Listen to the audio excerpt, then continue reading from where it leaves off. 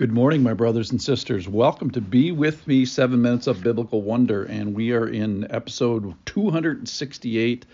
We're in Luke chapter 12, and we are going to center today on the wisdom that was given to a 3-year-old.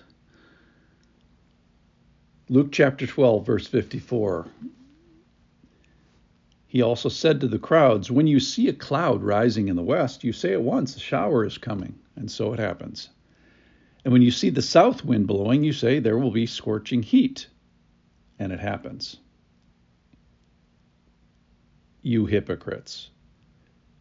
You know how to interpret the appearance of earth and sky, but why do you not know how to interpret the present time? That's half of our passage today. And here we see a picture of, amateur weathermen reading the sky, reading the winds, reading the clouds, reading location, presence of certain things, velocity, and adding all that up and predicting the future, the near future, sort of the semi-present, if you will. And so it happens is the idea here. So this is not a passage about the second coming, when Jesus comes and trumpets blow and comes down from heaven on a cloud or whatever. This is about what's happening now. So there's an interpretation of correctness of earth and sky here, and he praises them and says, "Yeah, you can do this. I've given you skills for this. And why do you not know?" But there's a condemnation in here as well. Why do you not know how to interpret the present time spiritually? And just a couple of things that I think they're missing. This is not in the passage, but I think this is kind of the subtext where, hey, Jesus is here. The kingdom has come. Remember Mary and Martha, and Mary was praised for spending time and sitting at the feet of Jesus and listening to his teaching. Or how about the fact that you're in trouble? How about the conversations with your soul? You might be wrong in some of this stuff regarding sin and punishment and death.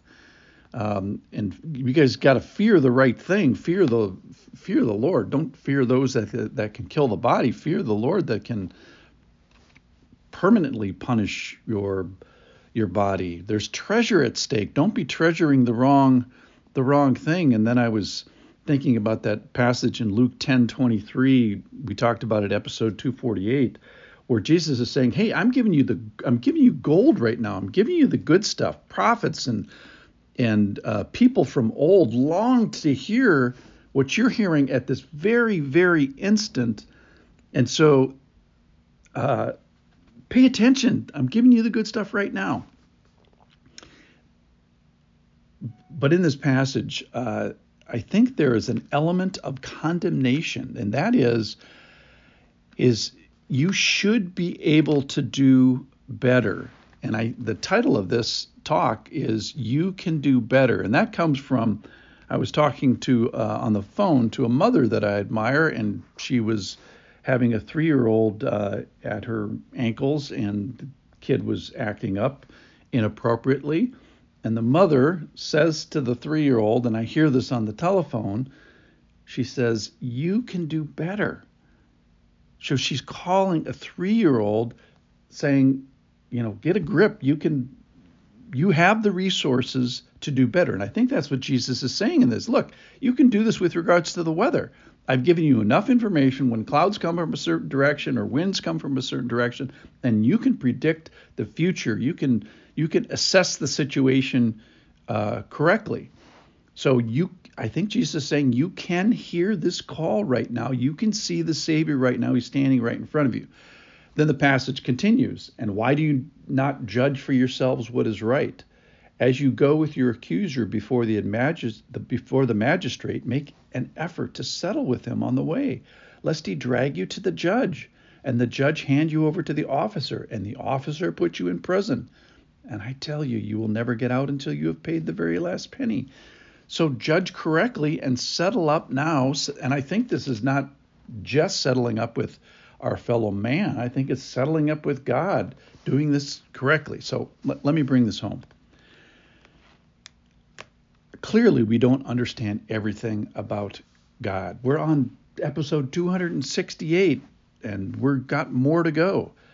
So we don't understand all about God, but you, understand enough to make decisions, to move forward, to make assessments. So you don't understand everything, but you understand some things, and the things are enough to make actionable.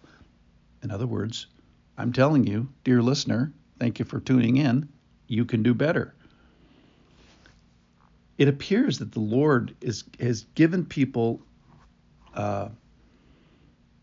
faith enough or information enough sufficient to the task, because he condemns them and says, you're hypocrites here. I think Jesus is saying to his audience, you can do better. And I think by inference, I think he's telling us this. Now, certainly it's going to require faith. It always requires faith. Until we get to heaven, when we see everything, say, oh, yeah, we were right about this and we were wrong about this. In the meantime, it requires faith. So if you are blind, then listen. Then use the other resources that he has. Or if you're deaf, then see. If your heart is hard, then ask for softness. If you're tempted, then use the escape hatch, 1 Corinthians 10:13.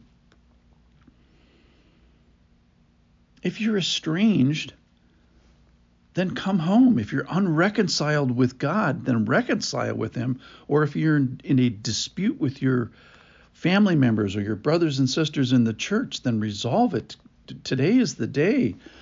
My brother sent me a text saying there was somebody in his neighborhood who was, quote unquote, perfectly healthy, and 7 days later he was dead from a virus. So really? Think, well, that's not me. Well, this guy was healthy, and are you in charge of your numbers of days? No, of course not. None of us are. So when is the day to do this? I think it's today, and I think the Lord is telling us we can do better. I think he's calling us higher.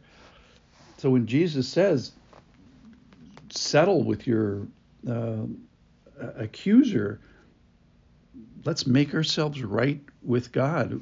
If that's requiring faith, let's do it with faith. If it requires human interaction, let's do it because we don't know how many days we have left. So, conclusion today, let's go out there and let's do better. Thanks for listening.